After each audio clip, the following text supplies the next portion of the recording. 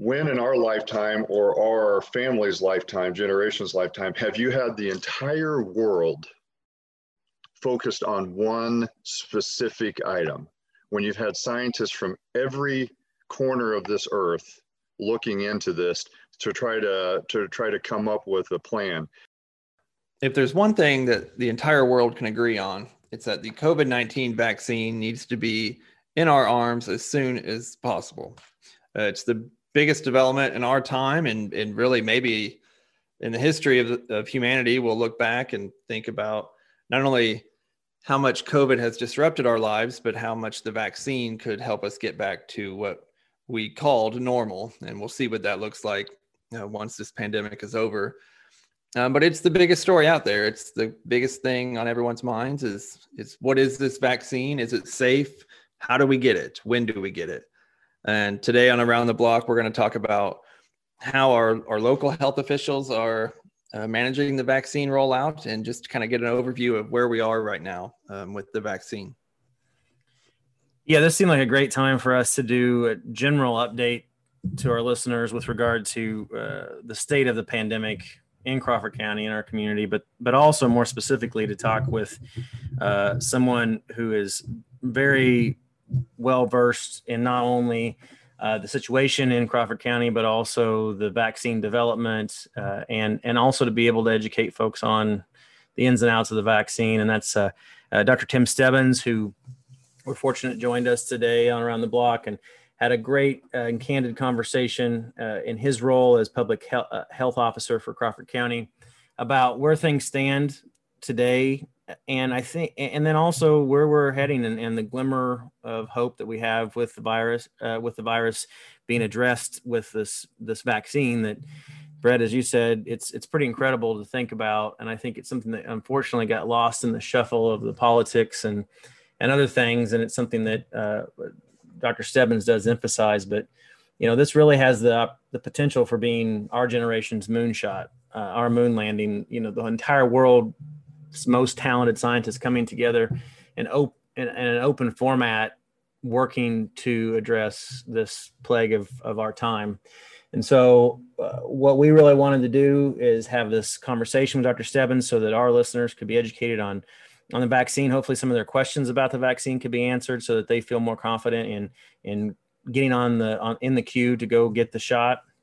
And then also about the statewide and regional rollout of the vaccine and what folks can expect. And so appreciate the time Dr. Stebbins spent with us. And I'm hopeful that our conversation today with him is helpful to many others in our community as he says, move through this next few months of the tunnel before we get to the light, but that there is a light. Yeah. And Sean, I don't know about you, but I was probably looking forward to this episode of this conversation, maybe more than all others, because we're all curious. We all have questions and we all want to know as much as we can about this thing and I know a lot of times there aren't answers, or at least not clear, direct answers, but it's nice to be able to hop on a call with people who know as much as anyone, and just to be able to ask some questions. And information is power. And so that's why I think this conversation is very important to have. Exactly right, Brett. I completely agree. And I'd say, we're incredibly fortunate to have Dr. Stebbins as a public health officer continuing in that role for the next few months, at least, to help see us through to the vaccine delivery, but also for him to be willing to spend time with us on a periodic basis to give folks an update on what's happening. And I was really intrigued by what he had to say, and I hope others are too. So let's go around the block with Dr. Tim Stebbins.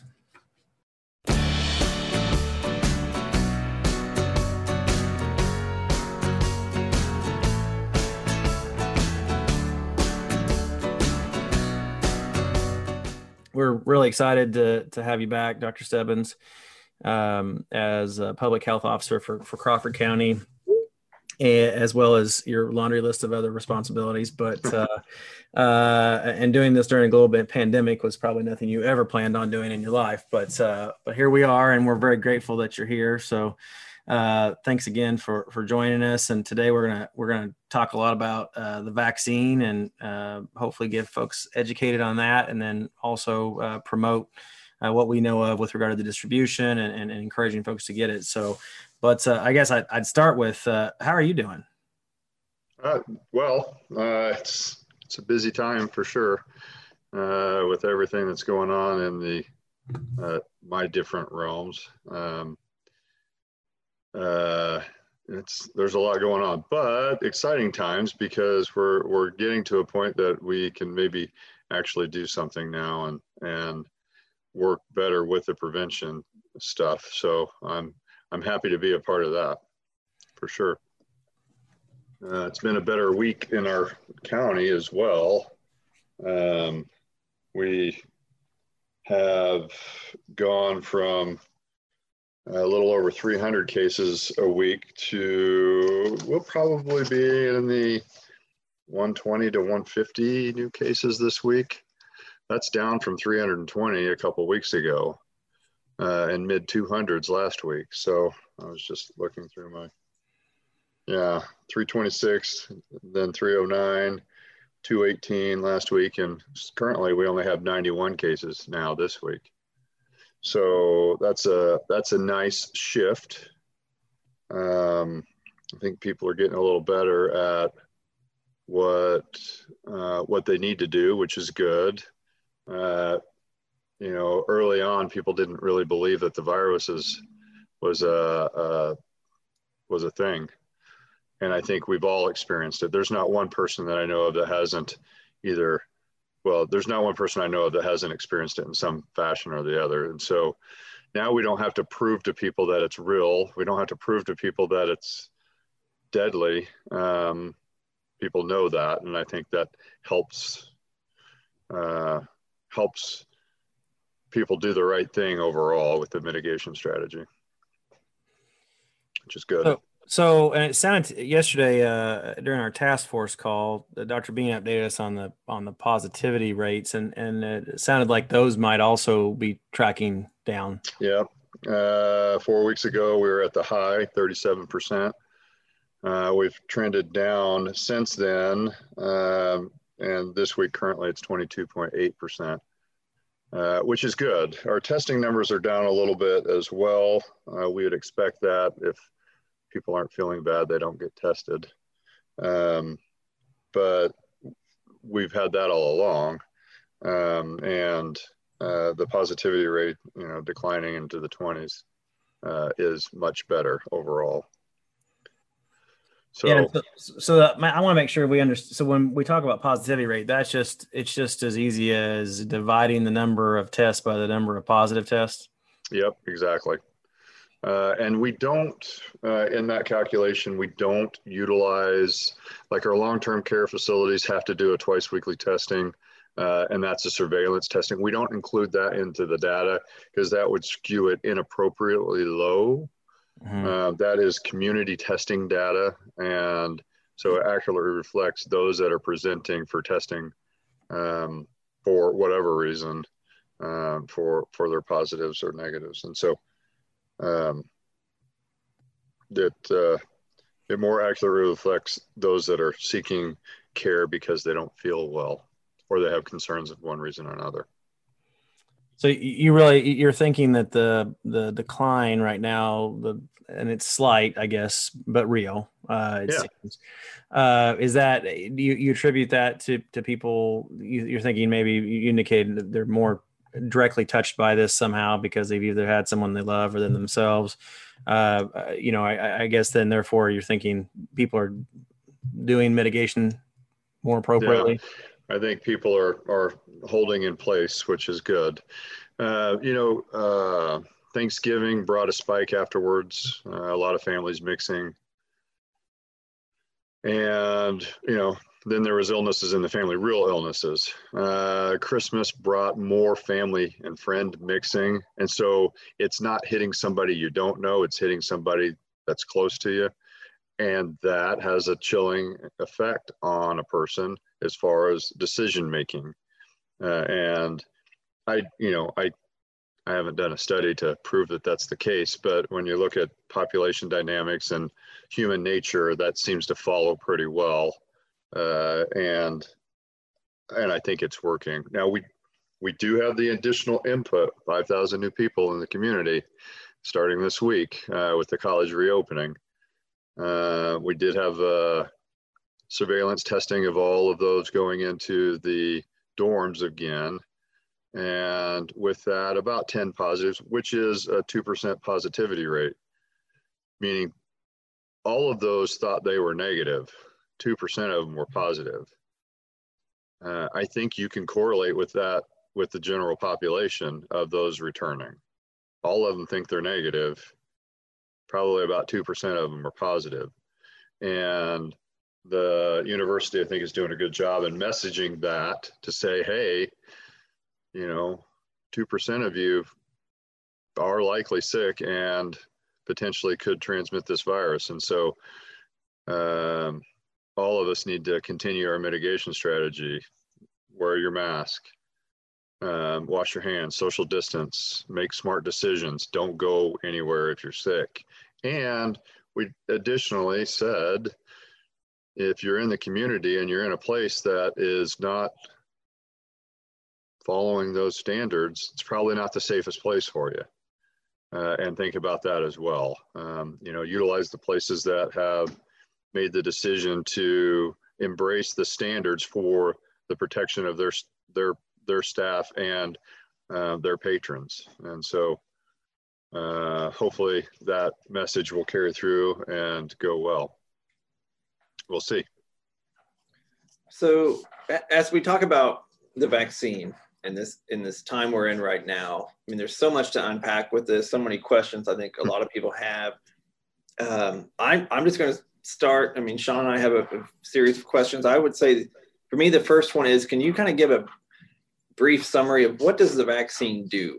Like, what is it? I'll keep it simplified, but really the vaccine utilizing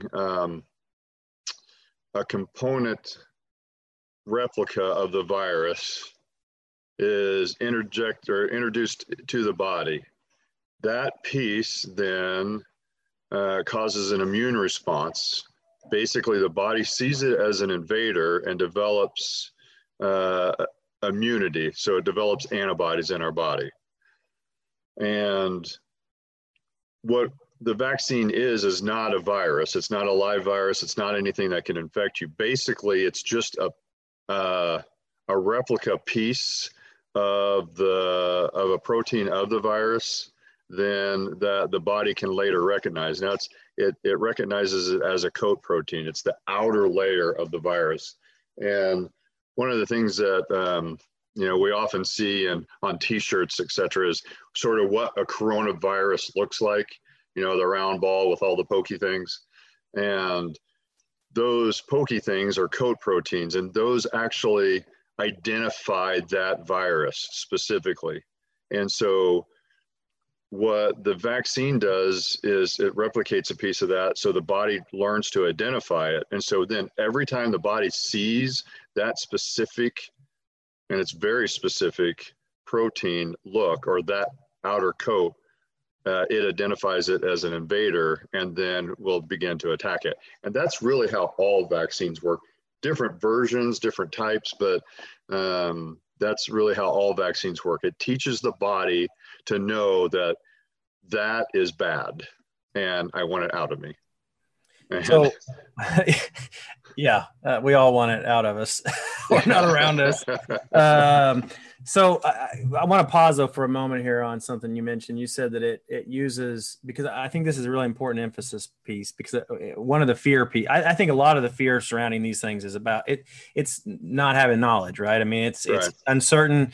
This clearly did happen way faster than most of the time you would see production of a vaccine, these sorts of things. Before we talk about how we got here so quickly, one of the things that you mentioned was you said you have no actual full virus. So how does this compare and contrast to, say, the traditional flu shot?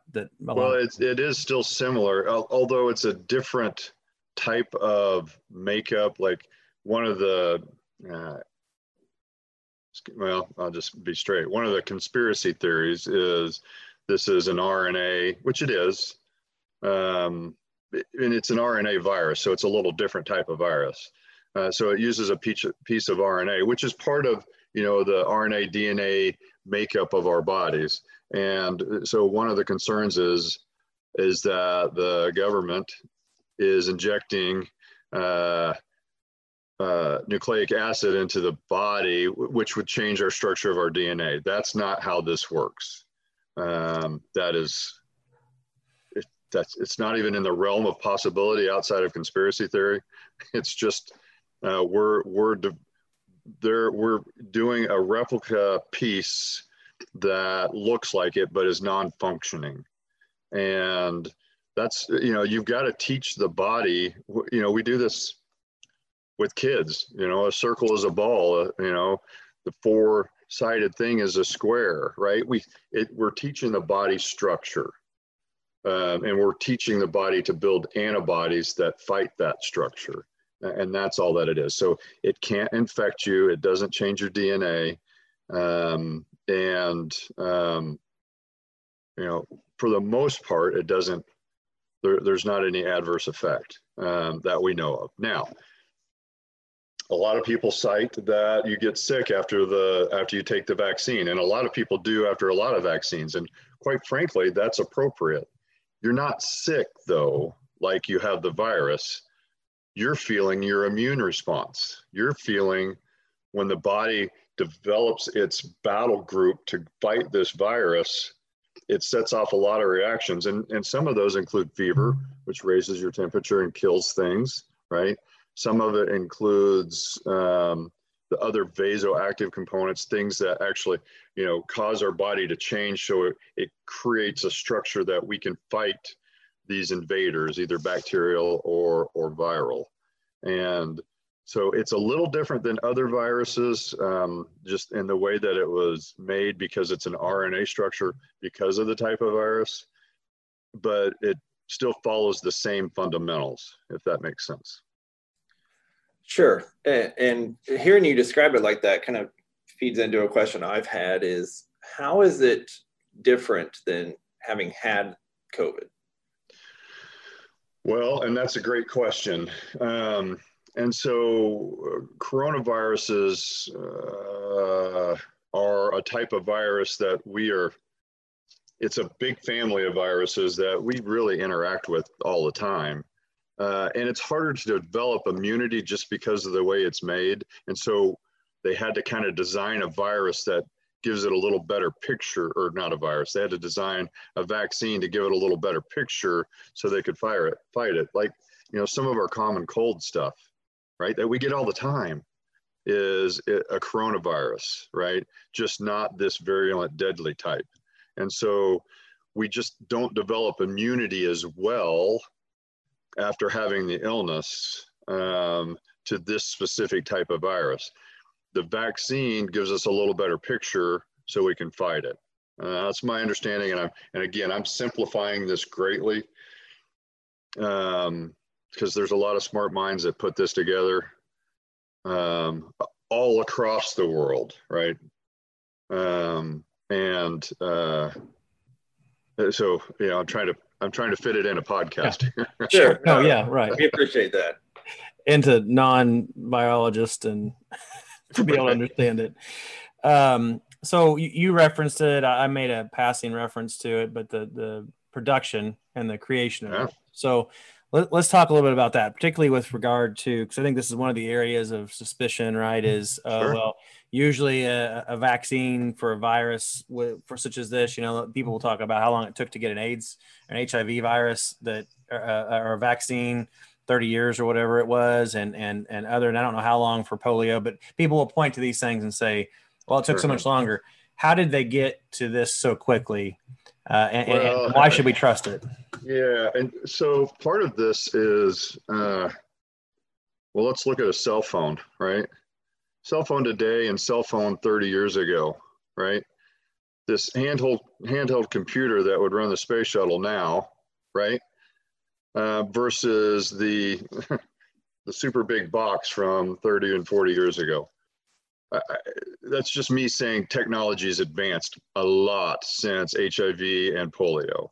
So that's part of it. The other thing is, and if you think about it, when in our lifetime or our family's lifetime, generation's lifetime, have you had the entire world focused on one specific item?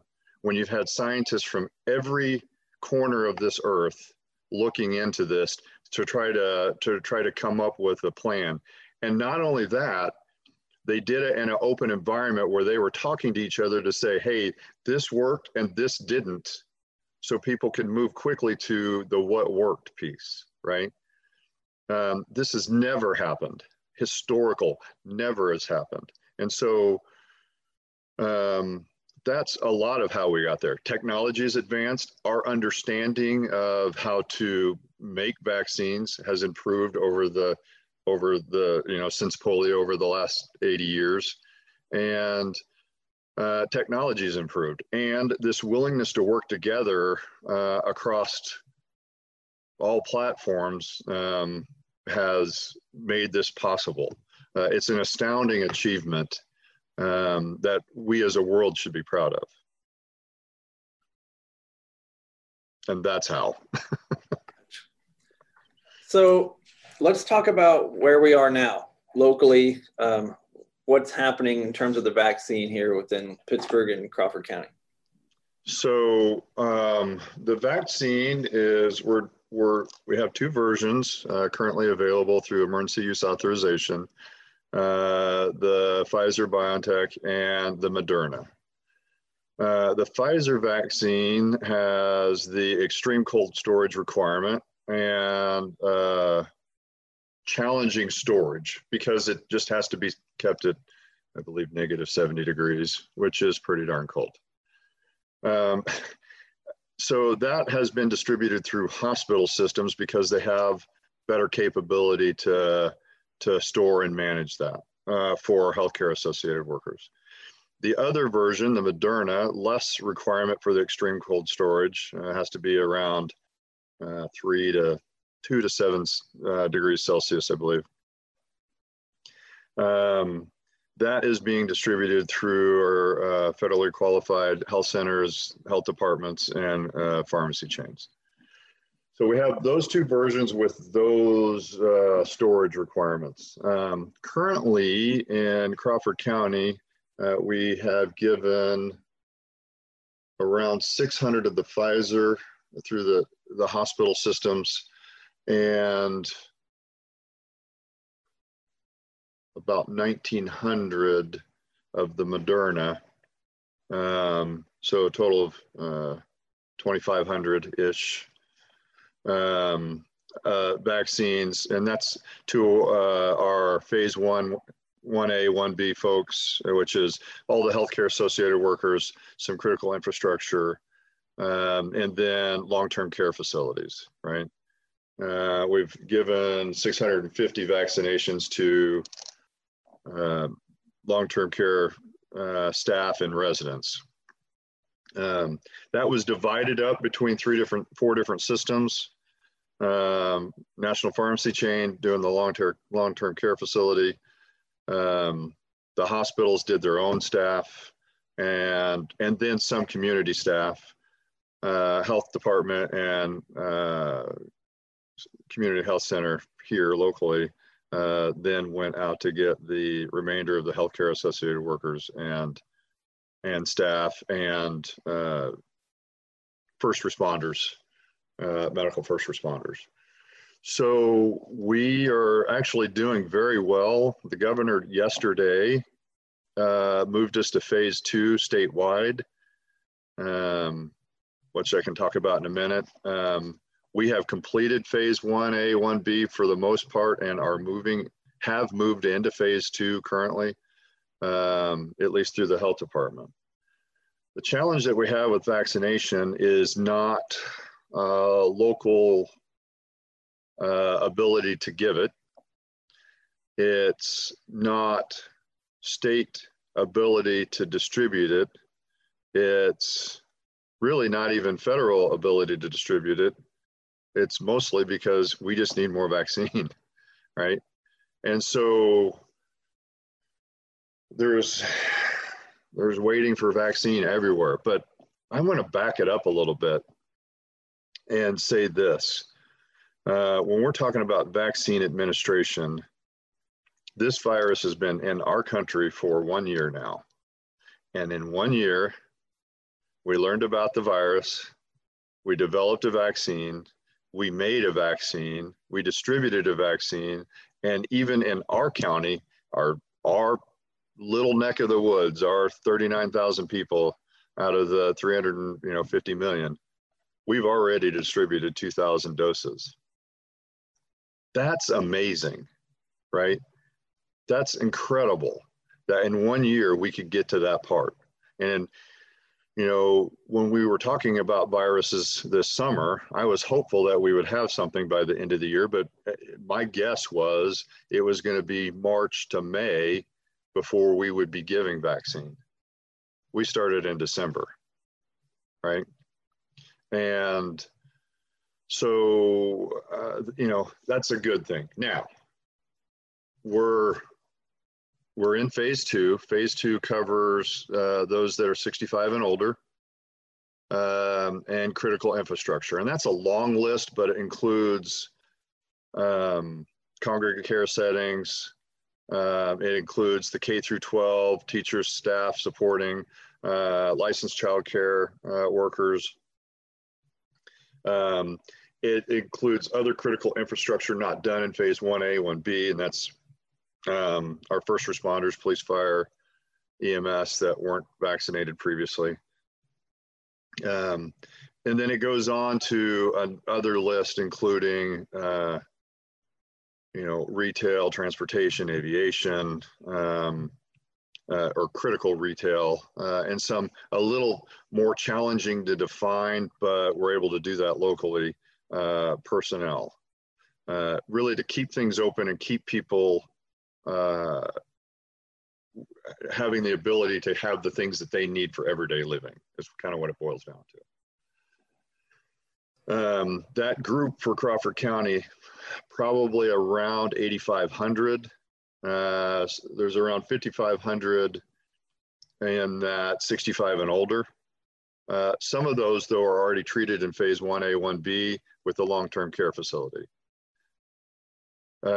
So it's kind of a moving target number, but around 8,500. So we have a lot of vaccine that we can give in phase 2. The challenge is our distribution this week for the county was 300 doses. Wow. So, which our objective, our goal is we don't store vaccine. So if we get 300 doses, we give 300 doses, and we should be very close to complete of the 300 doses through the health department right now. And so, you know, a couple things from our part. Yes, we'd like more doses, but we're not going to hold one single dose. If we have it, we have the group, we have identified those that are in need. We will give that vaccine as soon as we can. I suspect that our distribution will improve as the manufacturing process continues to improve. And I'm hopeful that that will increase week to week rapidly to the point that we can actually do some mass vaccination events, which we have. Well, we have the plans. The health department developed the plans right after 9/11. So 20 years ago, or almost 20 years ago. It's 3 large binders, a little light reading if you're interested. And actually something good to work out with too, because they're quite heavy. That's good. And those plans have been in place and actually were practiced during the H1N1 pandemic. We gave 1,600 vaccines in a day.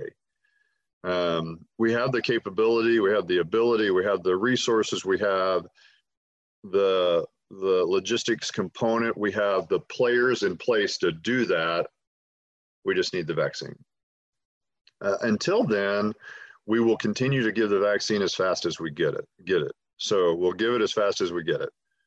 And that's what I need the community to know. And honestly, every community member is on the list, 16 and older, right? Every community member will be able to get the vaccine eventually. But we do need to prioritize that vaccine appropriately, so we're getting our highest risk groups as soon as we can. And I will tell you up front, my phase 2 priorities are those that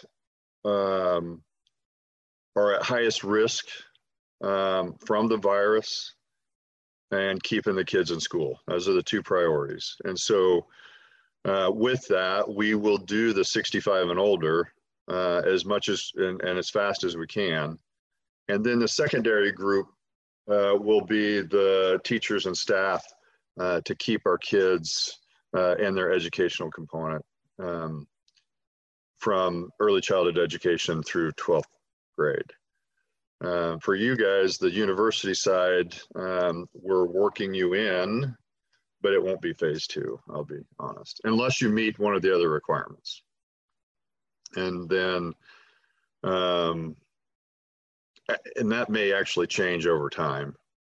We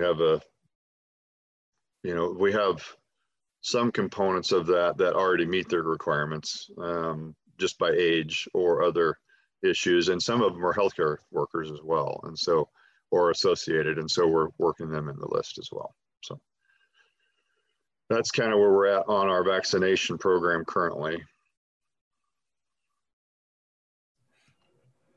So what's I know, so let's think about the supply side of this, because really it does sound like, and in the conversations I've had with you previously and then even today, feels like people should have a high degree of confidence in our local distribution infrastructure. That really the challenge that we're facing right now is one of just not having, like you said, we had 300 doses this week. In this phase, we've got, you said 8,500 approximately that would qualify for vaccination in this phase. That means to get fully vaccinated, they have to get 2 doses, correct? Right. Now, the second dose, we've been instructed, and this comes from the federal folks through all the way down through the state folks to us.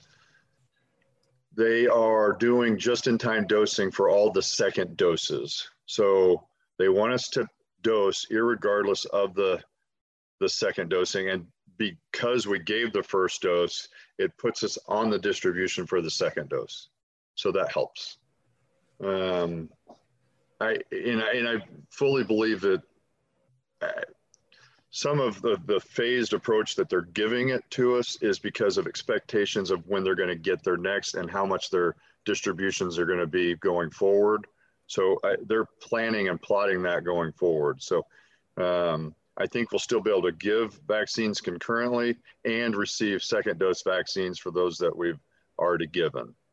I guess time will tell, but that's what my understanding is from talking with the state folks. And I personally talked with the Assistant Secretary of Health and Human Services, or the KDHE, earlier this week. And that was what she had explained to me as well. So, yeah, distribution. What is the minimum? What's the minimum and the maximum amount of time between the first and the second?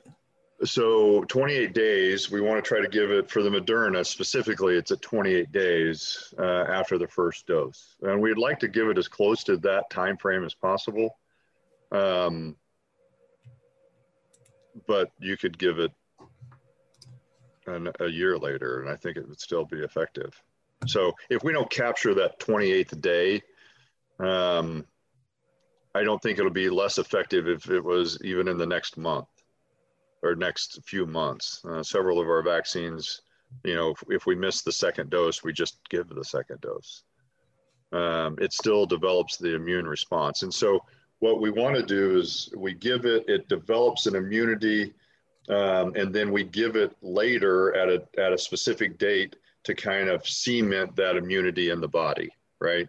So really the answer is it needs to be at a later date. Pfizer was 21 days. Moderna was 28 days. When that and after is when we got the cementing. So you still have some immunity after the first dose. You just don't have full immunity.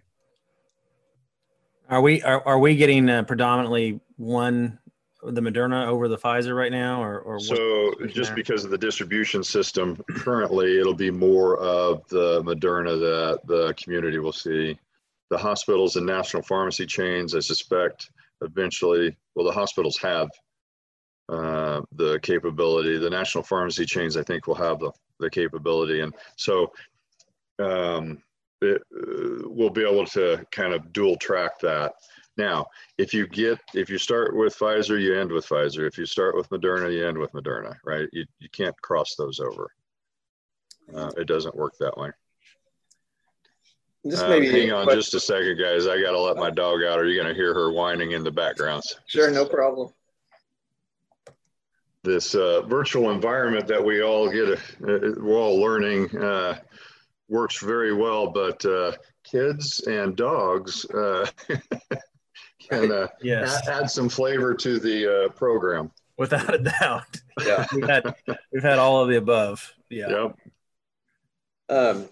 Doctor, this might be a question that's a little bit too broad to really have a clear answer, but we keep hearing about it, and I know you've said it, and it's true that there is a light at the end of the tunnel you can start to see because of the vaccine rollout.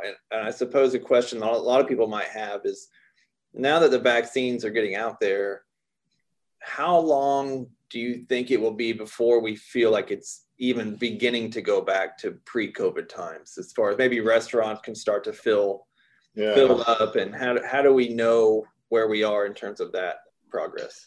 Yeah, and the light at the end of the tunnel, one of our other health officers in the state, Dr. Pisano from Topeka, who's now retired, said, and I love this correlation. We can see the light at the end of the tunnel, but we're still in the tunnel. We're still walking in the dark towards the light. And so I'm gonna back up my answer, and then I'll answer your question. We're still walking in the dark towards the light. So it's very important that we still watch our step because we can't see. And so with that, what we mean is we're at a point that things are gonna be better in the future, but we still have to do the appropriate things now to protect ourselves. And that's wearing the mask, hand washing, social distancing, making smart decisions, which is one of the ones I always add.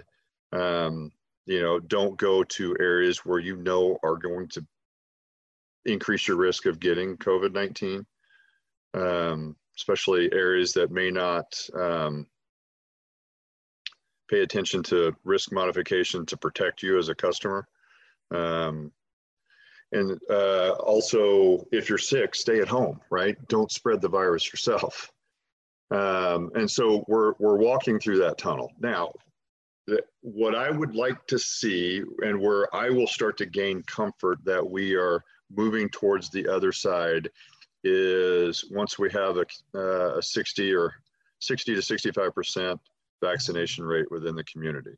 And really, I would prefer to say that in the region, right? Especially since we're such a mobile population, it's important that, not only are we vaccinated, but those around us that, where we go to and where they come from are also vaccinated. As far as time frame, I am hopeful by the start of the next school year that things will be a bit better. Now, we have some challenges right now. We have some viral mutations that may make this vaccine a little less effective. And I heard that recently. I haven't been able to look at the scientific data, but the African version versus the European version that we already have in the United States, it may make it to where this is going to be like the flu shot. We're going to do our vaccine this year, and then next year, and the next year, and that could go on for a while. But I would be hopeful that 2021 would be 2020 was the year that we got it. 2021, I'm hopeful, is the year that we get over it and start our new normal with the vaccine, just like we did with flu.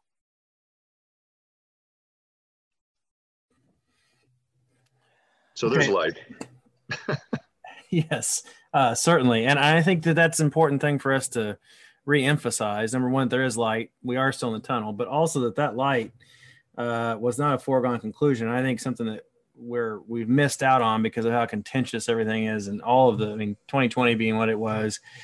But, this was almost a moonshot thing from a science standpoint, to what you were saying earlier. I mean, the fact that you had the collective talent and capacity of scientists across the entire globe working on the same thing. Right. Truly amazing. Truly amazing that this could happen. Yeah, and it is that, you're absolutely right, Sean. This is the moonshot of our time, right? In 20 or 30 years, we will celebrate this as we put a man on the moon. I mean, just, the science involvement and collaboration around the world. This is unprecedented. Yeah, it really is. And I think because of just the way things have been, and also the fact that we're still in the midst of particularly here in the United States, and it's not just here, obviously we know the resurgence in the UK and the lockdowns there, but, we're in the midst of the battle.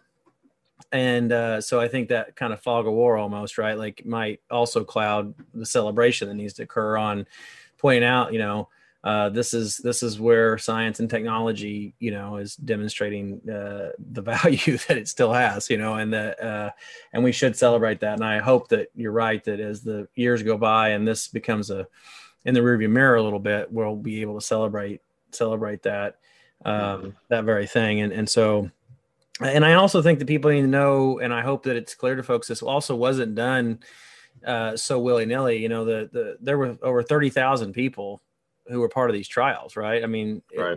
This wasn't just they gave it to a couple of people and they were fine or whatever. This was still under some significant scientific rigor. It was under actually very strict guidance by companies that want to do well, and if you think about it, we're talking about potentially billions of doses being made and given. There is no company out there that wants to be responsible for millions or billions of injuries or deaths, right? And quite frankly, if you think about it, they're not just giving it to people. They're giving it to themselves and their loved ones and everybody. I mean, they have personal stake in this game. And to even consider that this was done in any other environment but the most rigorous, I think is short-sighted and inappropriate, probably. Fast, yes. Amazing, yes. To harm, no. How has reaction been from the public in terms of the vaccinations, and what's been the response? Well, the health department director texted me the other night, really almost in tears, not because of bad things, but because of the public reaction. When people are coming in and they're saying, yes, I got maybe my life can start to go on. I can feel protected, and just so happy and appreciative of this phase, right? I think that says it all. You know, this population that we have told not to leave their house for a year actually might be able to go outside without fear of dying next week. And they're bringing that to the clinics. They are incredibly appreciative and happy. And I hate to sound like I'm overselling that, right? You know, I'm using too many descriptive words, but really just incredibly profoundly happy and appreciative of getting to this phase. Now, we want to move faster, right? We as a healthcare entity want to move faster to get this to the public, and the state wants to move faster, and the feds want to move faster, and the pharmacies want to move faster. We'll get there, but the public is very appreciative of this. You know, maybe a little frustrated because we all want to move faster. I get that. I totally 100% get that. But still appreciative of the fact, you know, when we're able to get those doses in. And, you know, I think as long as we show that we're not storing doses, that we're giving everyone we can give, I think the public will continue to be appreciative of our efforts, at least in the health care and health department realm. So from the numbers you gave earlier, it sounded like we're at 2,500 or so that have, and is that fully vaccinated, or they've gotten at least one shot? That's unique vaccinations, so at least one shot. So the 2,500 is unique people. 2,500 people have been vaccinated at least once. We've given more shots than that because 2/3 of that have both vaccines. And that's probably the healthcare workers predominantly, right? It is, right. Yep. We have to keep, we had to protect the team taking care of the people. And so, so of those, because I know one of the things that I know a lot of folks that it can be a concern they have is on the side effect side. So, or, you know, there are some of these news reports that people are seeing of people having allergic reactions and anaphylaxis and some different things. So let's talk a little bit about that, because I want to make sure that folks feel confident in that regard. And so what have you observed so far? Probably one of the most important aspects of this podcast right now. I want people to understand the vaccine and how it makes them feel. So first of all, let's talk about the anaphylactic reactions. Very rare, and it's a very small subset of the population. And it's usually the ones that are grossly allergic to a lot of things, right? And the vaccine happens to be one other. Usually very well controlled with what we would typically do for anaphylaxis, the epinephrine, Benadryl, Solumedrol combination. And, you know, we treat them. And we have that on site at every site. Again, very, very rare for that. What is common, not necessarily after the first dose of the vaccine, but the second dose of the vaccine, is to feel like you have COVID for a couple of days, right? And I can tell you from experience, first dose, my arm hurt. And I'm a guy, so I whined a lot about it, but my arm hurt. First dose, 2 days later, it's gone. I'm going about my business. Second dose, got it in the other arm, and hurt a little bit, not bad. I thought, this is great. About 12 hours after I got the vaccine, started getting a bit of a headache. And I had a pretty good headache for 30 hours. And I had body aches that went from the waist up. I didn't get a fever. Lasted about 30 hours. So at about 42 to 48 hours, I was complete. Really, I just took some Tylenol and ibuprofen, or acetaminophen and ibuprofen, and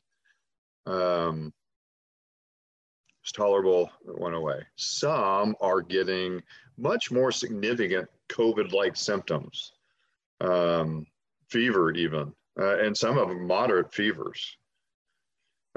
Chills, body aches, just feel like junk for a couple days, and then that resolves. Again, that is not an illness, it's your immune response.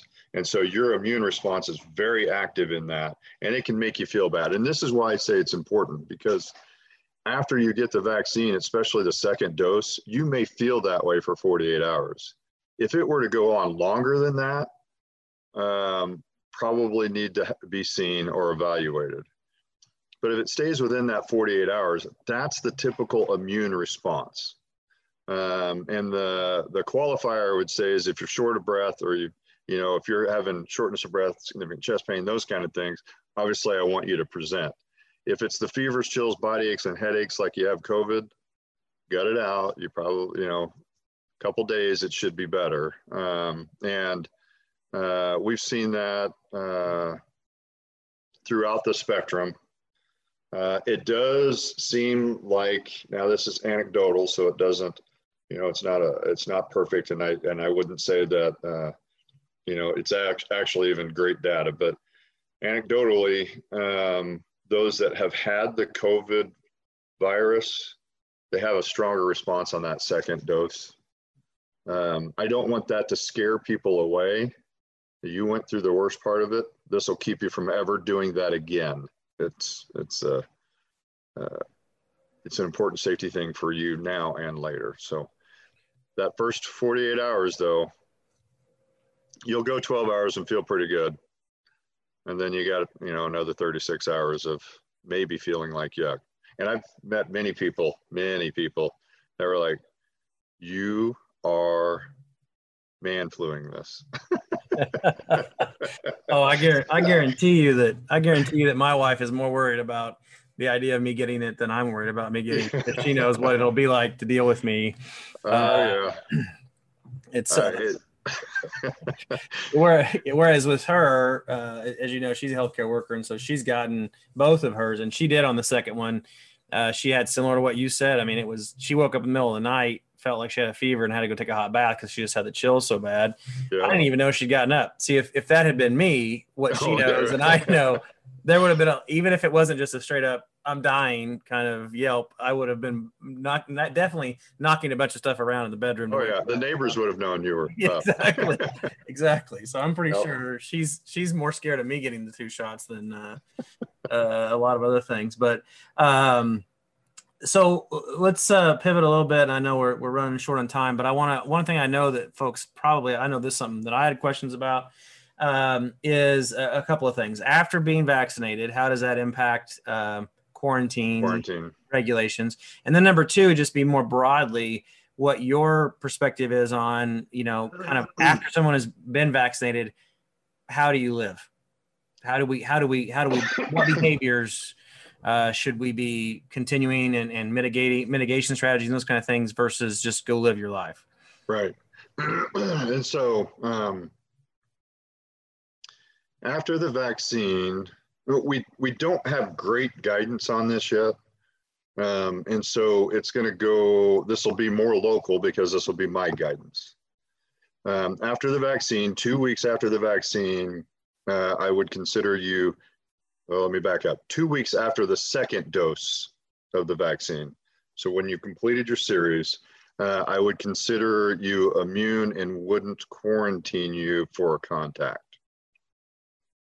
So that's good, right? That's a huge reason to get the vaccine, so you don't have to live through the quarantine piece. And would that be you're immune from a quarantine indefinitely, or is there a period of time? So right now, I can't say indefinitely, because if there's mutations in the virus and we have concerns for second vaccination, right, that guidance may change. Right now, for the near foreseeable future, it would limit your quarantine or negate your quarantine. That being said, you could still be transmissible, right? So you may not get the virus, but you could still transmit it and not know that you had it. And so right now, until we get our transmission rate much lower than we are, everybody still needs to continue to stay the course. You need to continue to wear your mask. You need to continue to hand wash. You need to continue to social distance. You need to continue to do the right things until we have a much more significant population that's vaccinated. And so we will get there together when we can do the burn the mask thing, right? But we're not there yet. And so, yes, stay the course. Continue the standards as we have set now. The great thing about it, though, is you're going to be less likely to die from coronavirus. The great thing about it is you're probably going to be less likely to transmit it. And that overall will decrease transmission rate in the community so that you don't inadvertently kill somebody else, right? And so stay the course. We'll get to the light at the end of the tunnel. Again, we'll do that together, and we will have one heck of a mask burning bonfire that I think the world will celebrate. We appreciate your time, though, Dr. Stebbins, Dr. Tim Stebbins, the public health officer for Crawford County, and fortunately, he's staying in that capacity at least for a few more months. Hopefully, help to see us through to the light on the other side of this tunnel that we're in right now. And so, sure. Dr. Stebbins, really appreciate all you've done for this community, and really appreciate all your work. Well, I thank you, and I thank you for helping get the information out to everybody, and quite frankly, your guys' work in the community to help us with mitigation strategies and community, keeping our community open and going through all of this. You guys have been a big part of that. So thank you right back to you. Absolutely. We're all in this together. That's right. All right. Well, thanks so much. All right. And just everybody stay safe, stay vigilant, and keep caring about each other. Absolutely. Okay. Thank you, guys. Thank you. Thanks. Thank you.